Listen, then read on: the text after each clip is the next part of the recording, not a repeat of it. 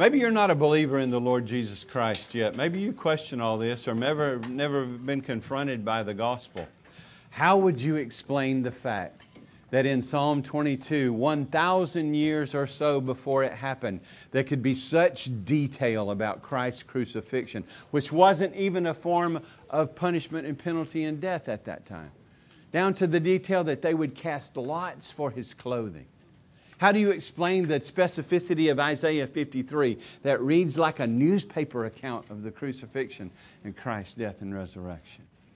Well, it's because God is in control. That is His Word. He was showing us of His Son to come, who would come and save us. There's really no other explanation. They weren't using the vagaries of so-called psychics and modern day people like that. It's a very specific detail on the Christ that would come and why He would come. And He did come. And He came in a way that nobody was looking for Him to come, as the suffering servant. But the Scriptures were looking for Him to come that way. Think about these things. There's a Savior, and it is Christ. And everything attests to that fact. Pray into that. And by God's grace, seek Him. And as Scripture says, you will find. Just a bit of encouragement to pay close attention to God's Word that has been confirmed by the resurrection of Christ. We'll turn to Romans chapter 7. That was not the sermon, that was the pre-sermon.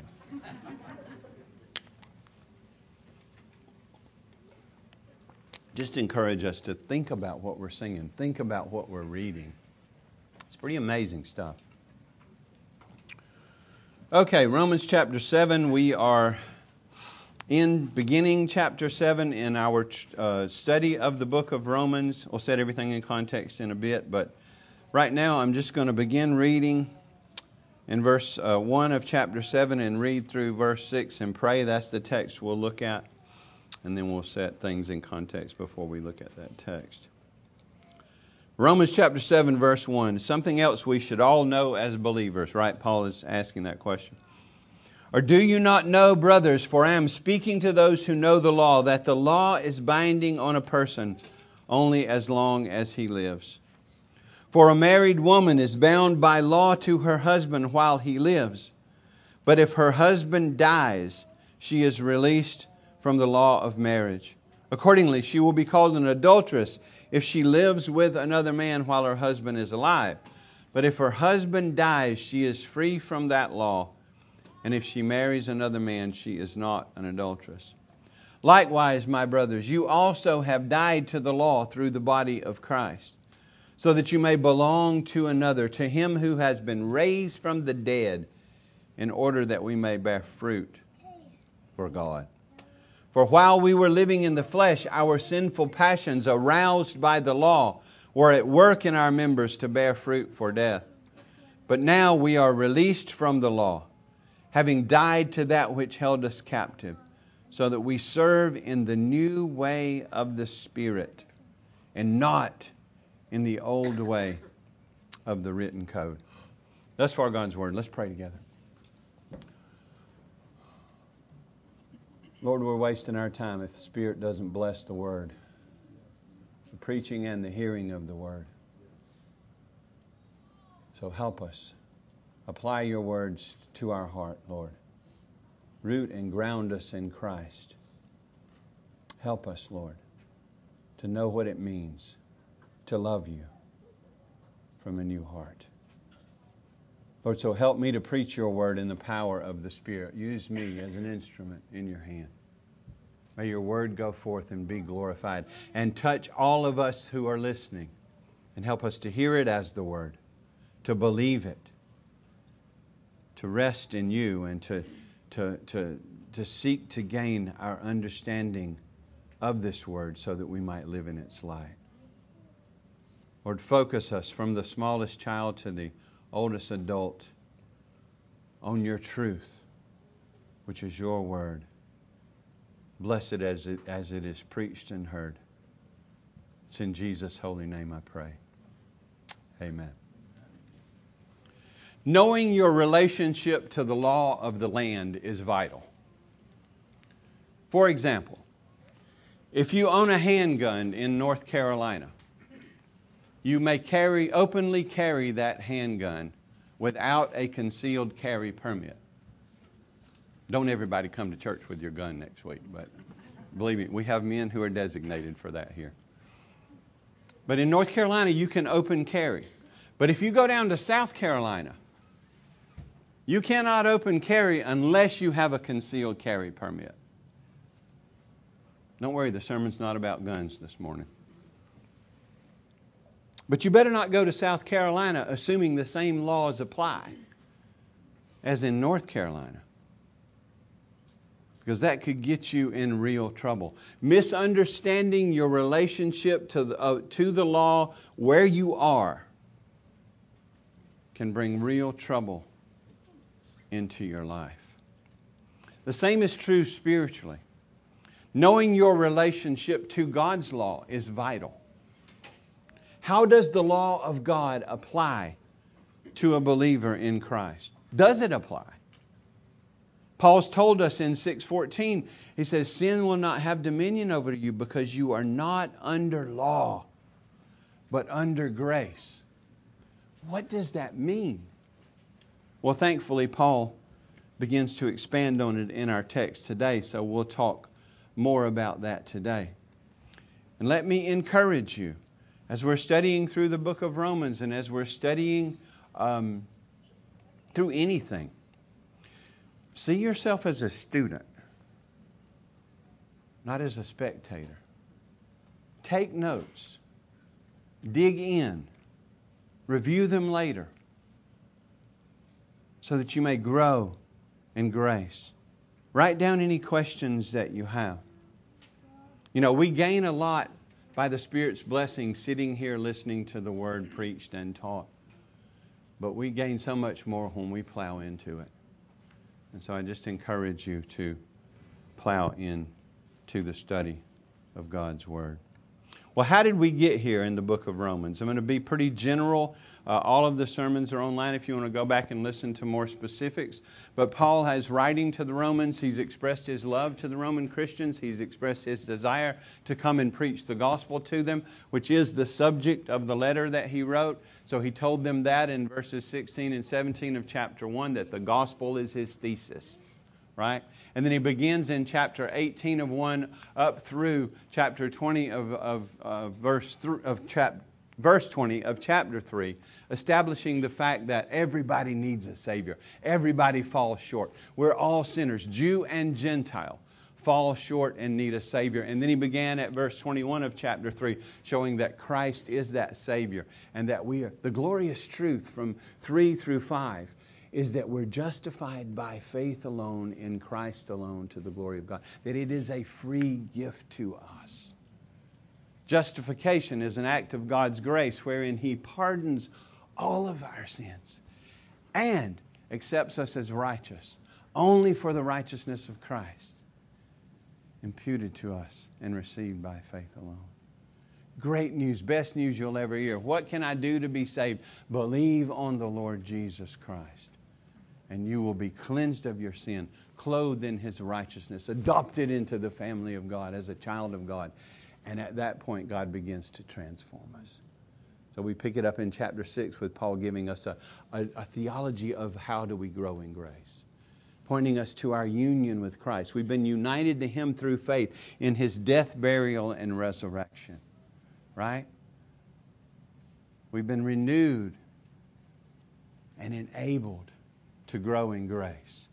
Renewed in the whole man after the image of God, and enabled to more and more die unto sin and live unto righteousness. So beginning in chapter 6, verse 1, we're talking about growth in grace now. We're talking about what's called our sanctification. See how simple these things really are? Justification is pretty simple. Just Marian, know that definition. It'll fit for you and explain Scripture. And then in chapter 6, we've begun to talk about, okay, what difference does the gospel make? How does it change us? What will our lives look like if we're trusting in the Lord Jesus Christ? So like I say, verses 1 through 11 is a theology of our sanctification, which he ends with telling us to adopt that theology in verse 11. So he says, you must consider yourselves. You, who's yourselves? You who are believing in Christ. You who are justified. must consider yourselves in Christ, via your union with Christ through faith, dead to sin and alive to God in Christ Jesus. Dead to sin's reign over you. And now you're in a different kingdom. You're alive to Christ's reign over you. So it's not an impossible thing to follow Him and to grow in grace. And then he begins to apply it in verse 12. Let not sin reign in your mortal bodies. Do not present your members as instruments of unrighteousness. And that's where he says in verse 14, sin will have no dominion over you since you're not under law and under grace. So we don't sin because we're under grace. In that section about slavery, and we saw that illustration and looked at that. And then in chapter 1 I'm getting those crossed up this morning. In chapter 7, verse 1, he goes back to chapter 6, 14 to explain that verse in more detail. He's opening up that more here. So that's why it's your memory verse. We get a little more insight. Well, Paul, what does it mean that we're not under law, but that we're under grace? And that's what he begins to break out here in chapter 7. The structure is really simple in this text right here, verses 1 to 6. And you guys who went through the preaching class, you state the truth, you illustrate the truth, and you apply the truth. That's exactly what's in the text. I don't have to do that work very much for you this morning, because that's what he did. He states the principle in verse 1. He illustrates it in verses 2 and 3, and then he applies it in 4 through 6. So my work is done. I may sit down. But we're going to look at it. A preacher's not just going to say my work is done and I'll sit down. Titled it Law and Grace. And the main point, because of your union with Christ. So again, we're speaking to Christians. And look, there are no commands in this section. This is all truth that he's plowing into our hearts. So it's more theology of sanctification. So that when we get to those specific commands, we have the ground set for them, right? Because of your union with Christ. If you don't understand what that means, go back and listen to some of the sermons from starting at chapter 6, verse 1, and we'll hopefully explain that to you better. But because of your union with Christ, here's what's true of you. You've also died to the law. Remember we said we died to sin. Here we've died to the law so that you serve in the newness of the Spirit. And hopefully by the end of the sermon you'll have a better idea of what we mean when we say we've died to the law and we serve in the Spirit.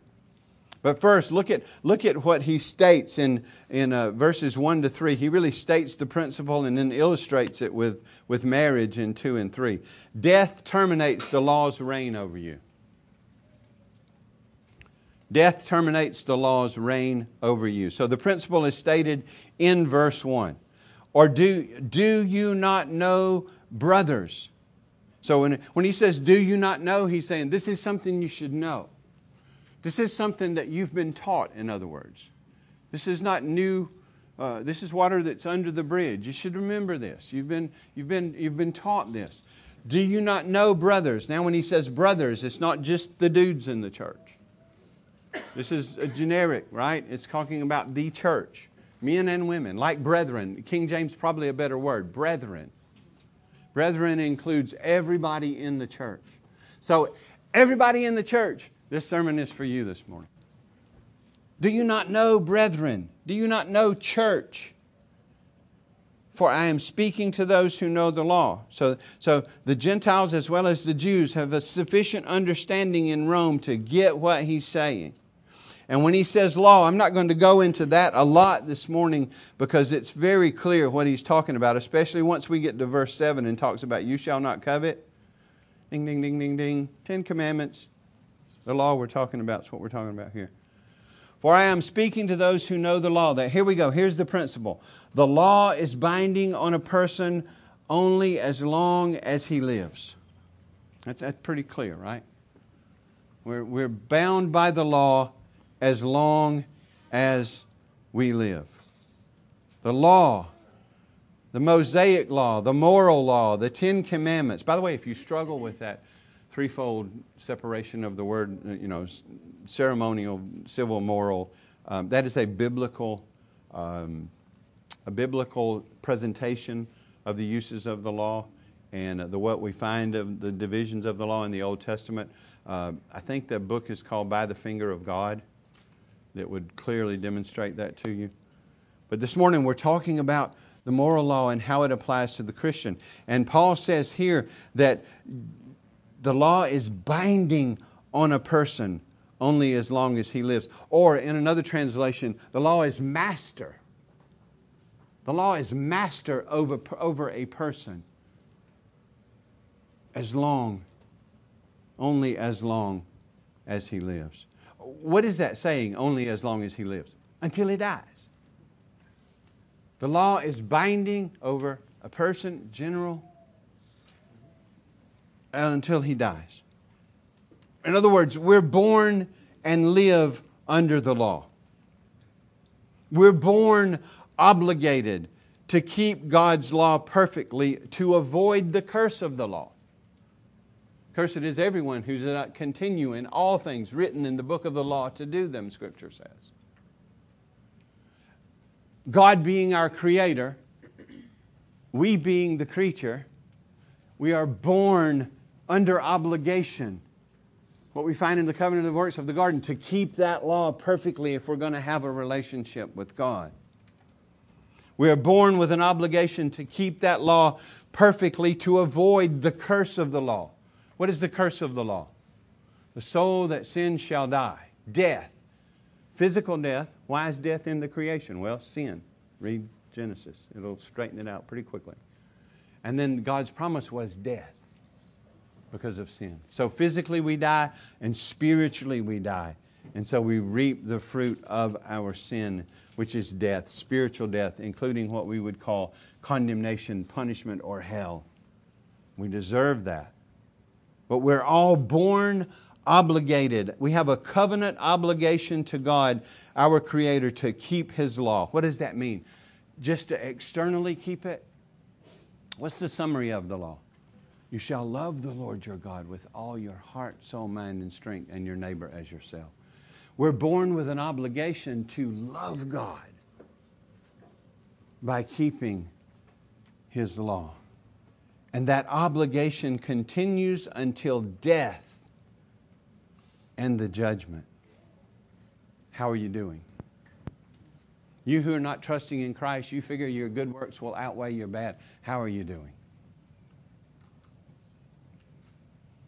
First commandment. Do you ever find your purpose in anything other, your highest purpose in anything other than the true and living God? Do you ever love anything more than you love Him? Obey anything more than you obey Him? See, we don't get out of the gate in the first commandment. We've not always worshiped His way. We have taken His name in vain. We've not honored Him on His day. We have been angry at people without a cause. We have looked on the other sex with lust. We have lied and stolen and desired what our neighbor has, thinking it will make us happy. See, we fall short. So if you not know Christ this morning, I just want you to know that if you go before the judgment bar of God and you count on your performance, it will be a horrible experience.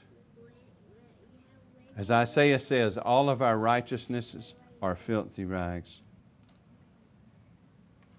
Are we joyfully keeping God's law from birth? And see, Scripture answers these questions for us, doesn't it? The children come from the womb telling lies. They come from the womb, mine, right? Selfish. And a lot of people never grow out of that.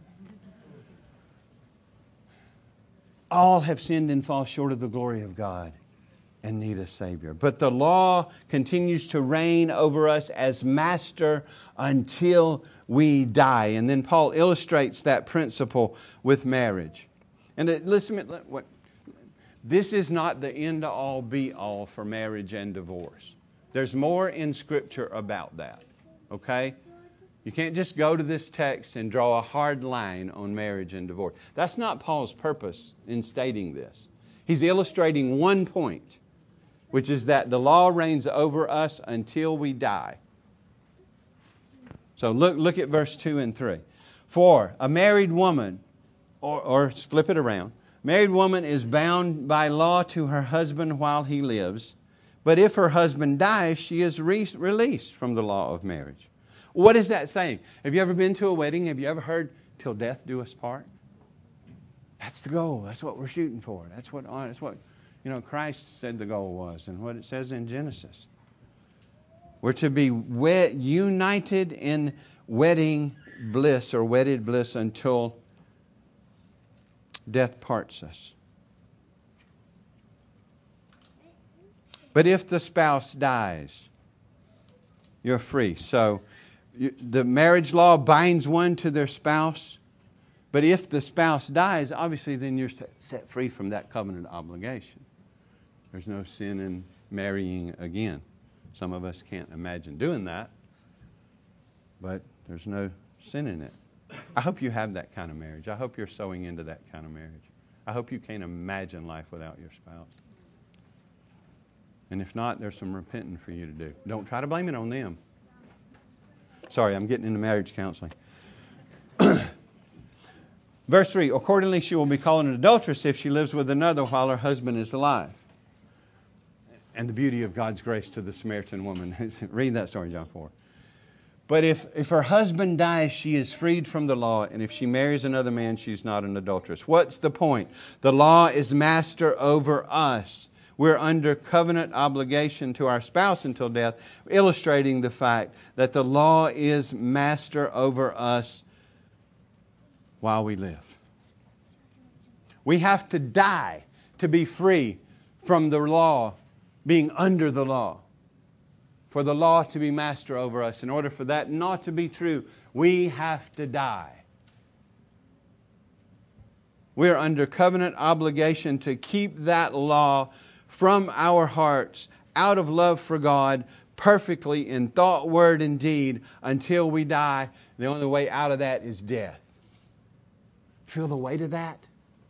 You're like, well, wait a minute, I'm not dead yet. But I'm not under that law for pleasing God. How we explain that? Thank you for asking. Look at the second point here. Now, the first one is simple. We move through it fast because it's simply the fact that we're under obligation. We're under the law. Law is our master as long as we live until we die. Now, point number 2. You died to the law to live to Christ. Obviously, the you there that we're speaking to, just like who Paul is speaking to, is believers. This is not true of you if you're not a believer in Christ. You're still under the law with an obligation to fulfill it perfectly if you will avoid the curse of the law and enjoy a relationship with God. And Scripture says you failed, so we need you to adopt that. But this is speaking to believers. You died to the law to live for Christ. So the principle is applied to the church in verses 4 through 6. Look what he says. Likewise, my brothers. So he's connecting with that illustration of marriage and the spouse dying and being set free from the law of marriage in that instance. Likewise, my brothers or brethren. Likewise, church. Now what? Look at this. Just look at this glorious statement. Likewise, you have died to the law through the body of Christ. If you're trusting in Jesus, and we've already talked about this in chapter 6, when He died, you died. When He was raised, you were raised. And we'll get to that in a minute. You, believer, have died to the law as your master. You, believer, are no longer under the law. If you like the covenantal language, the covenant of works has been fulfilled for you. And the penalty has been paid for you. How in the world does that happen? Well, remember our union with Christ, verses starting early off in chapter 6. Covenantally united with Christ, so that when He came and lived, He fulfilled all righteousness for us. His righteousness goes for us. When He died on that cross, He was doing that for us. And He paid the penalty for our condemnation, what we deserved to pay because we've broken God's law. And He went into the grave and under the power of death for a time, and He was raised from the grave gloriously, proving that it's all true. You, believer, have died to the law. I don't feel like I died to the law. I don't care. I have those days too. But if you're trusting in Jesus, you either have all righteousness fulfilled for you or no righteousness fulfilled for you. He either died for all of your sins or none of them. There's no middle ground here. When Christ died, believer, you died, and it has nothing to do with your feelings. Objective truth to stand on, the rock you can stand on when the winds of change blow in your heart. You are believing in Christ by God's grace, and when He died, you died. Therefore, you died to the law. And He says here, look what He says. That's not all He says. You have died to the law through the body of Christ. Through Him as the propitiation for our sins. Everything Christ was as the second Adam. Therefore, for His people. Was and is. Right? And we are united to Him by faith. And so that He paid the penalty for our sin. We were united to Him in His death and resurrection. And that's exactly how the chapter 6 started out. In verse 4 of chapter 6, we were buried therefore with Him by baptism into death. And that's not talking about the water. Spirit, just union. And go back and listen to that sermon. We were buried with Him in baptism, by baptism into death, in order that just as Christ was raised from the dead by the glory of the Father, we too might walk in newness of life. See, Christ came. Why did Christ come? And why did He not just appear on the cross? No, He identified with us in every way, yet without sin. He was willing to humiliate Himself. Imagine going from the throne in heaven to a feed trough in Bethlehem. That's humiliation. But He, Son of God, perfect Son of God, took to Himself a true human nature. One person, two natures forever, the God-man. He came and lived under His own law for a time to fulfill all righteousness for us. And then He took our guilt and went to that cross to die to pay the penalty for our sins. And He was raised from the grave for our justification. Paul tells us what it means. Christ died for our sins according to the Scriptures. He was buried and raised the third day. And that salvation is through trusting in Him and Him alone. Muhammad didn't die for your sins. Buddha didn't die for your sins, whichever one of them you're talking about. Krishna, name the false gods. None of them lived for you, died for you, can guarantee you eternal life. In fact, they're all false. I know our day and time doesn't like me to speak like that, but Christ spoke like that. I am the way, the truth, and the life. No one comes to the Father except through me. So if you will make it to heaven, you will get over yourself and trust in the Savior that God has provided, because He has proved Himself true. Prophecy, resurrection, testimony. On we could go. You died through the body of Christ. Keep going. Look in verse 4. You have died to the law through the body of Christ. There's a purpose in that. Watch this.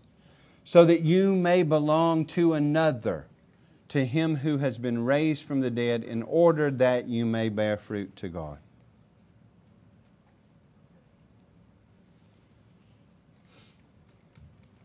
The purpose was that you might be set free from condemnation.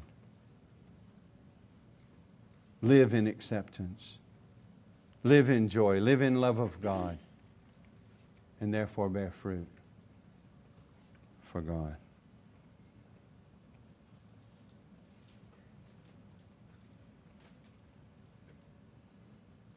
And literally in verse 4, it's you were made to die. You were made to die. It's a passive verb. Some of your translations may reflect that better than others. You were made to die for the law. Believer. These things are true of you. Who made you die to the law? if it wasn't you. It's of Him. He made you die to the law through the body of Christ. God is your Savior. Salvation is of the Lord. He chose you, gave you to Christ. Christ came to live and die and be raised for you. The Spirit has applied that gospel to you so that you turned and trusted in Christ, proving that this passive verb here, He made you to die. You didn't make yourself die. God saved you. He made you, united you to Christ so that when Christ died, you died.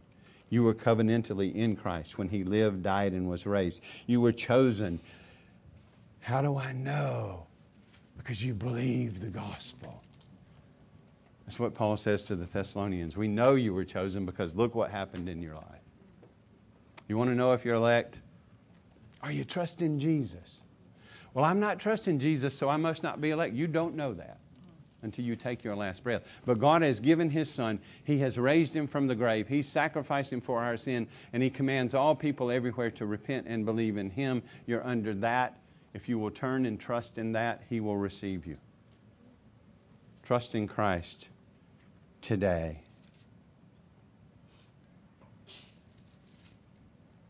But look what it says we died to. You died to the law. You died to the law in Christ. When He died, you died.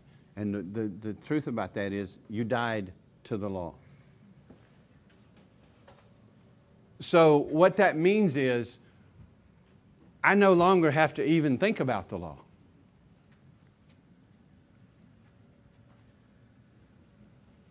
I can live ever how I want to, and I'm going to heaven.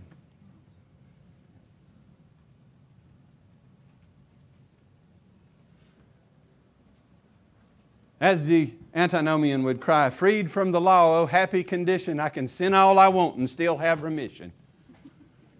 No. That is not what this means. We died to the obligation to obey the law perfectly in order to avoid the curse and enjoy the blessing of a relationship with God.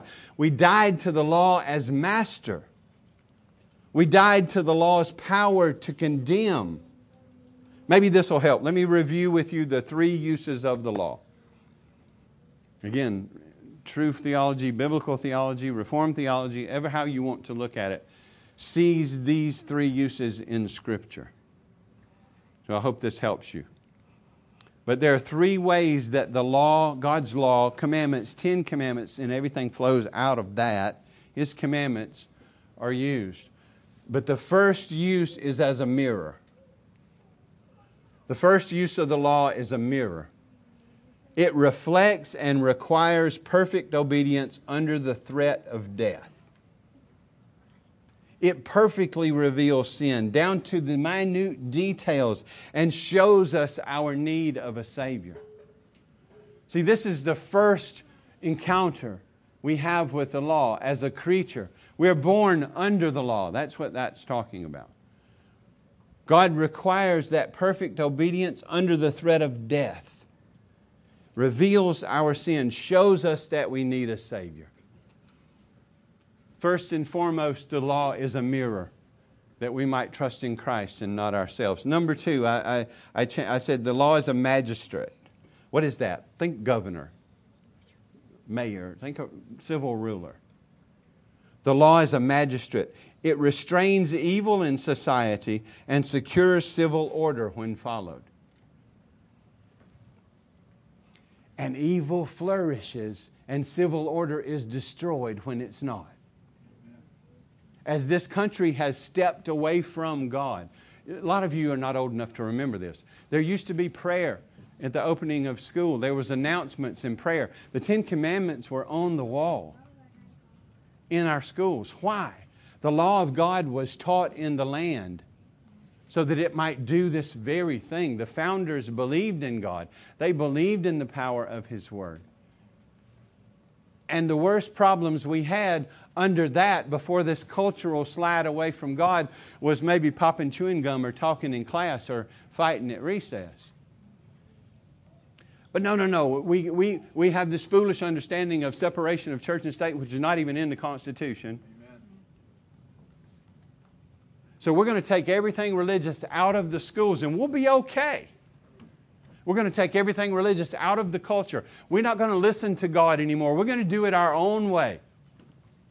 People don't even know who they are anymore.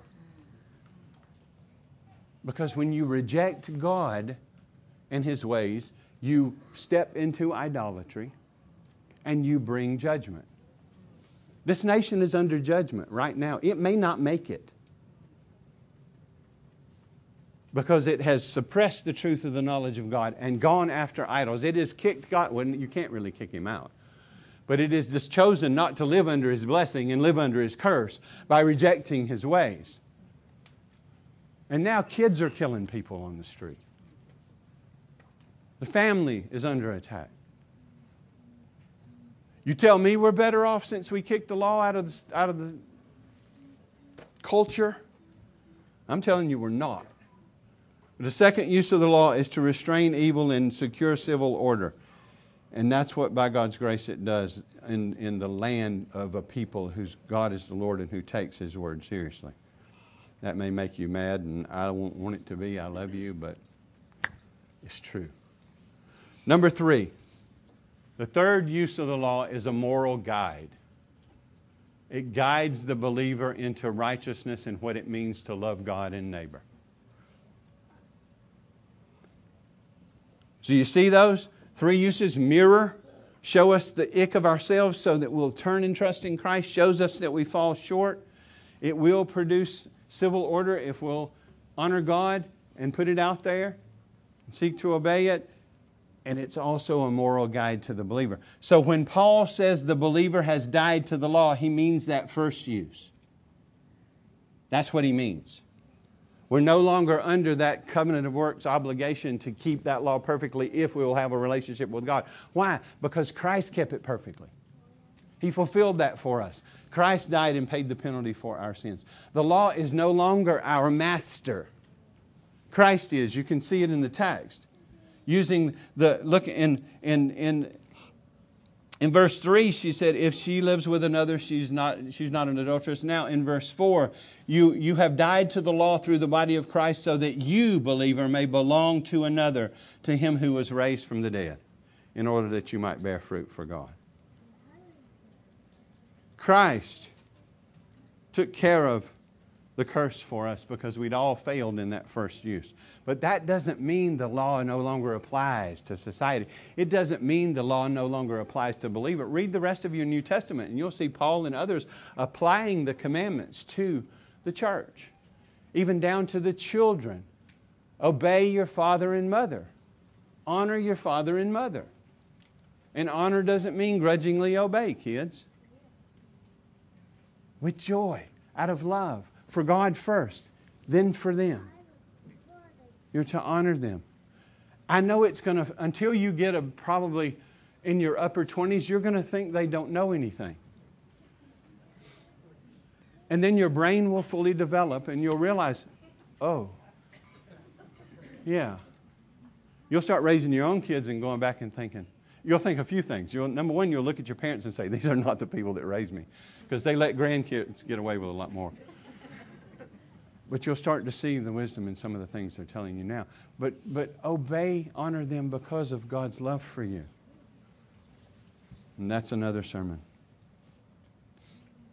Christ lived for us that we might be justified and that we might bear fruit to God. Look back at verse 4. So that you may belong to another, to Him who was raised from the dead. That's Jesus.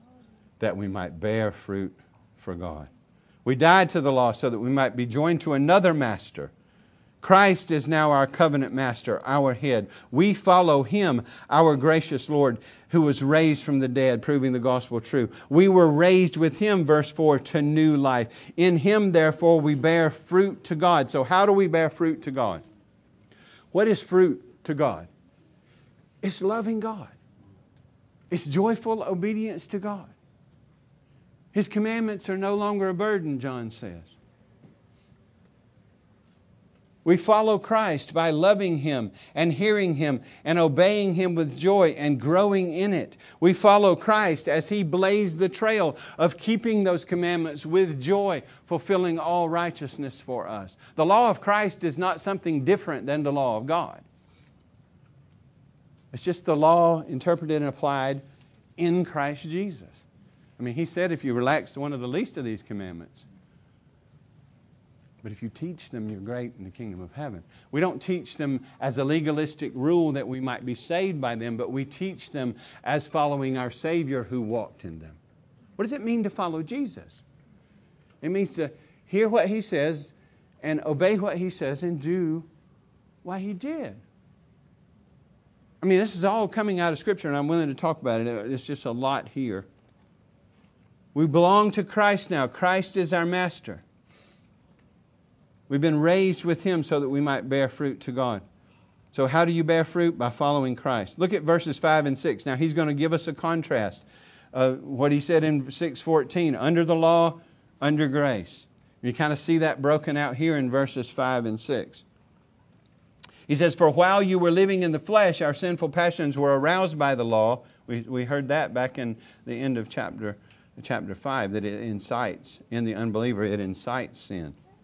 For while we were living in the flesh, or while we were lost, our sinful passions aroused by the law were at work in our members, bearing fruit for death. Sin's fruit is death. But now we are released from the law, having died to that which held us captive. Hear that language again? Master, captive, which constrained us. So that we serve in the new way of the Spirit and not the old way of the written code. Verse 5 and 6, slavery under the law and sin, slavery under Christ and righteousness. It contrasts being under the law with under grace. So the lost, verse 5, as who we were before we came to Christ. He says, while we were living in the flesh, he means while we were lost. The lost are in slavery to sin, under the law, bearing fruit for death, no hope. But in verse 6, he says, but now. What do you mean, but now? You're no longer lost. You've come to faith by God's grace in Christ. You are a new creation in Him now. You're a follower of Christ, a disciple of Christ. You are saved. But now, we were released from the law. It's no longer our master. Right? We walk in newness of life in the Spirit and not in the old way of the written code. So, what would it mean? The law was master. Perfect law. Think about Old Covenant versus New Covenant. That's what we're talking about. Think about under the Old Covenant. Where was the law? Where was this authority of God's law? It was an external authority, wasn't it? It was an external authority.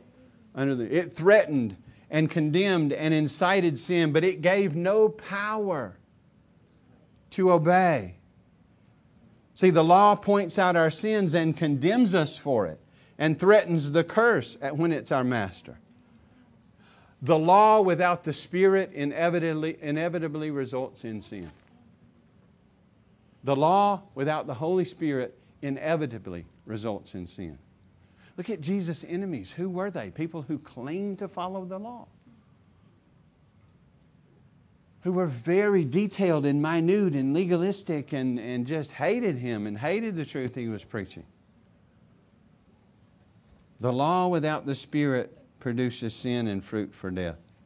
But verse 6, now in the new covenant, I'm going to give you some homework. This is why I say the elect take notes.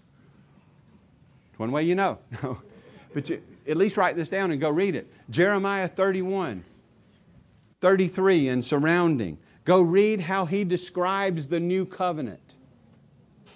Go read how Jeremiah describes what God's going to do. He says the law, He would make the law internal. He will write it on the heart. Now look, go read that. It's not a different law. It's not a watered down law. It's not 9 out of 10. Right? It's the same law, but now it's going to be an internal reality in the new covenant. It'll be written on a new heart that now loves it and is empowered by the Spirit to joyfully obey and keep it. Then we become more like the psalmist in Psalm 119. Oh, how I love your law. It's my meditation all the day. John, the Apostle John, go read him. He says loving the Lord is keeping His commandments. Out of joy because we love Him. God says that what's going to happen when He converts people, when He brings them under the new covenant, is that He's going to give them a new heart and a new spirit and put that law on their heart. Now their hearts are tuned toward the law so that it grieves them when they disobey and excites them when they are able to obey and grow in grace. And also, write this down too. Ezekiel 36:25 and following. See, this is all stuff that we as Gentiles are grafted into. The promises to the Jews, the salvation promised in the Old Testament. Ezekiel 36:25 and following. God promises to cleanse us from our sin, give us a new heart, put His Spirit within us. So why? So that His people will obey. Joyfully. There's no justification for a continued willful disobedience after coming to Christ. So for the believer, the law now is that third use, that loving moral guide. It's not our master anymore, but it guides us into the path, you hear this now? The paths of righteousness. What are the paths of righteousness? It's following behind Jesus in the paths of God's law because we love God because of His grace in our lives. It involves repenting when we fail and purposing new obedience. We'll be perfect when we're glorified. The paths of righteousness are the same paths Jesus walked, and they're the paths that we walk when we follow Him. I mean, look back in 6:22 and 23. We ended, and you can go back and listen to these sermons.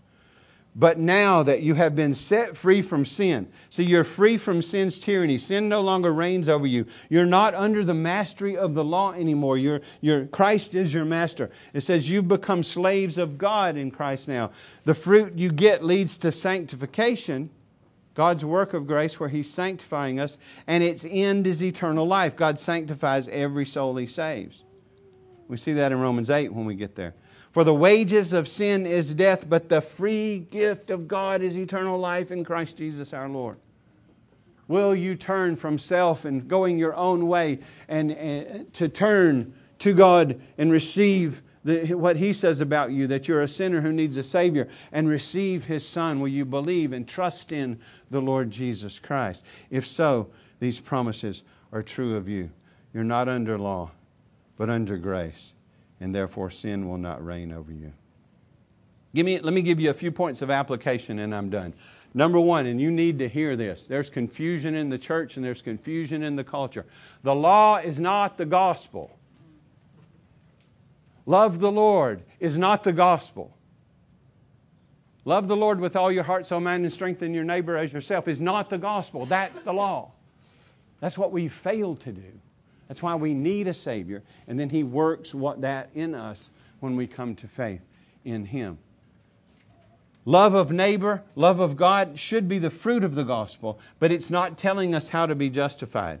The gospel is Christ died for our sins, according to the Scriptures, that He was buried, He was raised the third day, and salvation comes through trusting Him. And in order to trust Him, you have to repent of unbelief and turn to belief and trust in the Lord Jesus Christ. If you're trusting Christ alone, God has begun a good work in you and He will finish it. But the law is not the gospel. Second, try to draw a picture here. The second thing I want you to know, the law is not a ladder we climb to heaven, but it's a path we follow in the footsteps of Christ. I'm talking to believers. And I crunched that a little bit. The law is not a ladder we climb to heaven, but it is a path we follow in the footsteps of Christ. In Christ, the law is not the means of our sanctification. It's the measure. It shows us. Even as a believer, I look at the law, and if I look at it without, I need to look at it through Christ, but if I just objectively look at it in all its detail, I can see whether or not I'm growing to be more like that. Sanctification is God making us like Christ. What did Christ do? Christ walked in these paths perfectly. The law is not a ladder we climb to heaven. It's a path we follow behind Jesus or in the footsteps of Christ or with Christ, whatever language you prefer. I want to throw this in because it's the passive in the text. Look at me. If you're trusting in Christ Jesus this morning, it is because God loved you first and made you die to the law. And united through union with Christ, made you trust with Christ. He chose you and saved you, and He lets you know that you might have security in Him. So just rest. I want your feet to be firmly planted on Christ. I want them to be firmly planted on the sovereignty of God. I want you to know that every scintilla of your salvation is God. He saves us. Even the faith we have is a gift from Him. We were dead in trespasses and sins, and dead people do nothing. But the gospel comes in. The Spirit blesses that gospel so that we are born again. We can see the kingdom. We turn and we trust in Jesus. If you're trusting in Jesus this morning, just rest in this. It's because God loved you first. And you were passive. He made you to die to the law. He gave you to Christ. It's of Him that you were saved. And listen, fourthly, the whole point of this passage is for you, the believer, to adopt the gospel fact that you are no longer in Adam, but now you're in Christ. And there's a lot of truth that goes along with that. Therefore, you are no longer under the law. You're no longer under condemnation. You're no longer continually falling short, lost, without strength, without hope. But God. But you are in Christ Jesus. You are under grace. You are forgiven and righteous. You are a new creation with a new heart. And the Spirit empowers you as you are being sanctified. Remember, that's a work of God's grace. So adopt your new and true identity. You are a loved child of God and believe and live in that good news. Why did He do it? I don't know. I certainly wouldn't have chosen me. Or you. Or any of us. The more we get to know one another, the more we see how we fall short, right? We deserve not grace, but condemnation. But in grace, in Christ, you've come to faith because God's at work in you. And you are who He says you are in Christ Jesus. Forgiven, righteous, adopted, loved, pursued. He will finish the good work. Every soul, we'll see this in chapter 8, and you can go ahead and read it if you want to over there. Every soul He justifies, He glorifies. Because it's His work, and He will finish it. You're no longer under the law. The law is no longer your master. Christ is your master who has led you in the paths of joyful obedience to God. Now the law is an accompanying, loving, moral guide for you that shows you what it looks like to love the Lord and to love the neighbor, and amped up in Christ to love one another the way He has loved you. Well, hopefully this helps you better understand what it means to not be under law but be under grace. We're going to talk more about these things as we move forward.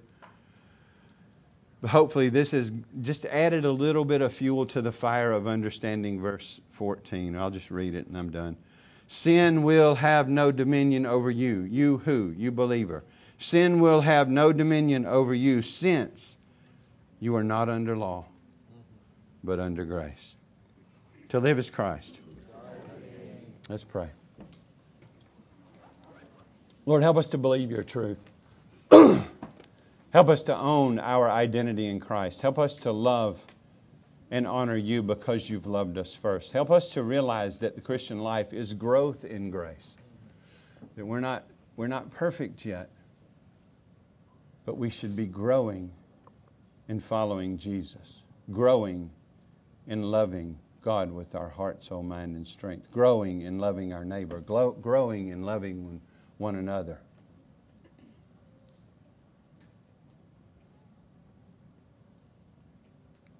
Search us and try us and see if there be any wicked way in us, Lord. And lead us in the way everlasting.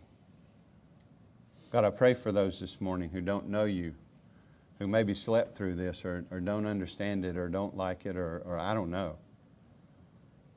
We pray that we know that all who are yours you will bring to yourself. We pray for those. We don't know who they are. We pray that you might plant gospel seeds in hearts, that you might bring souls to faith.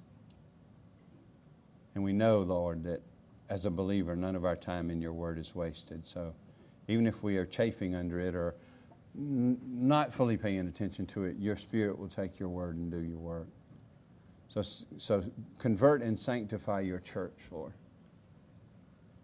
Make us diligent students of your word. Help us to love and honor you because you have loved and honored and saved us in Christ.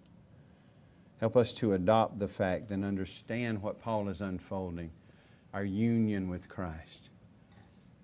That we died in Christ, that we were raised with Christ, and that now your purpose in us is newness of life because we're new creatures with new hearts and this power of the Spirit, the same power that raised Christ from the dead. And your word points us in the right direction, rightly applied. So help us, Lord, to interpret your word. Help us to interpret your commandments through and in light of Christ. And because we're believers by your grace, purpose to walk in these paths of righteousness and to be light and salt in this culture that has abandoned you. Convert our government leaders, Lord. This is the most wicked government we've had yet in the White House. And that's saying a lot. That is saying a lot. But down through into the House and into the Senate and out into the states, Lord, and among the people. Lord, send revival in your church and send your gospel forth anew that souls might be converted and turned to you. And stop legislating sin and repent and maybe start legislating righteousness again. But Lord, may we see it as an us first problem. The answer is just not better people in government. It's repentance. It's repentance of a people, therefore repentance of a nation. But help us to bring it all the way down into our personal lives this morning, to own what is true of us in Christ. Help us, Father, to love you, to trust you as we are tossed to and fro by the waves of living in this world, to rest in you, Lord Jesus, and to live for your glory. So, Lord, do a mighty work in us with your truth that we might be lights, shining lights, lights like Christ in our families, in our neighborhood, in this culture and country, that we might be, as Corey's been challenging us, faithful to you, Lord Jesus, who have authority in heaven and earth, all authority, who've given us your gospel and told us to take it. So help us to take it to those around us who don't know you. Bless and build your church. We thank you for your grace. We thank you for the glorious truth that we're not under law but under grace. We thank you for your salvation and pray that you'll be honored with our lives. It is in Jesus' holy and precious name I pray. Amen. Stand with me. Let's sing one more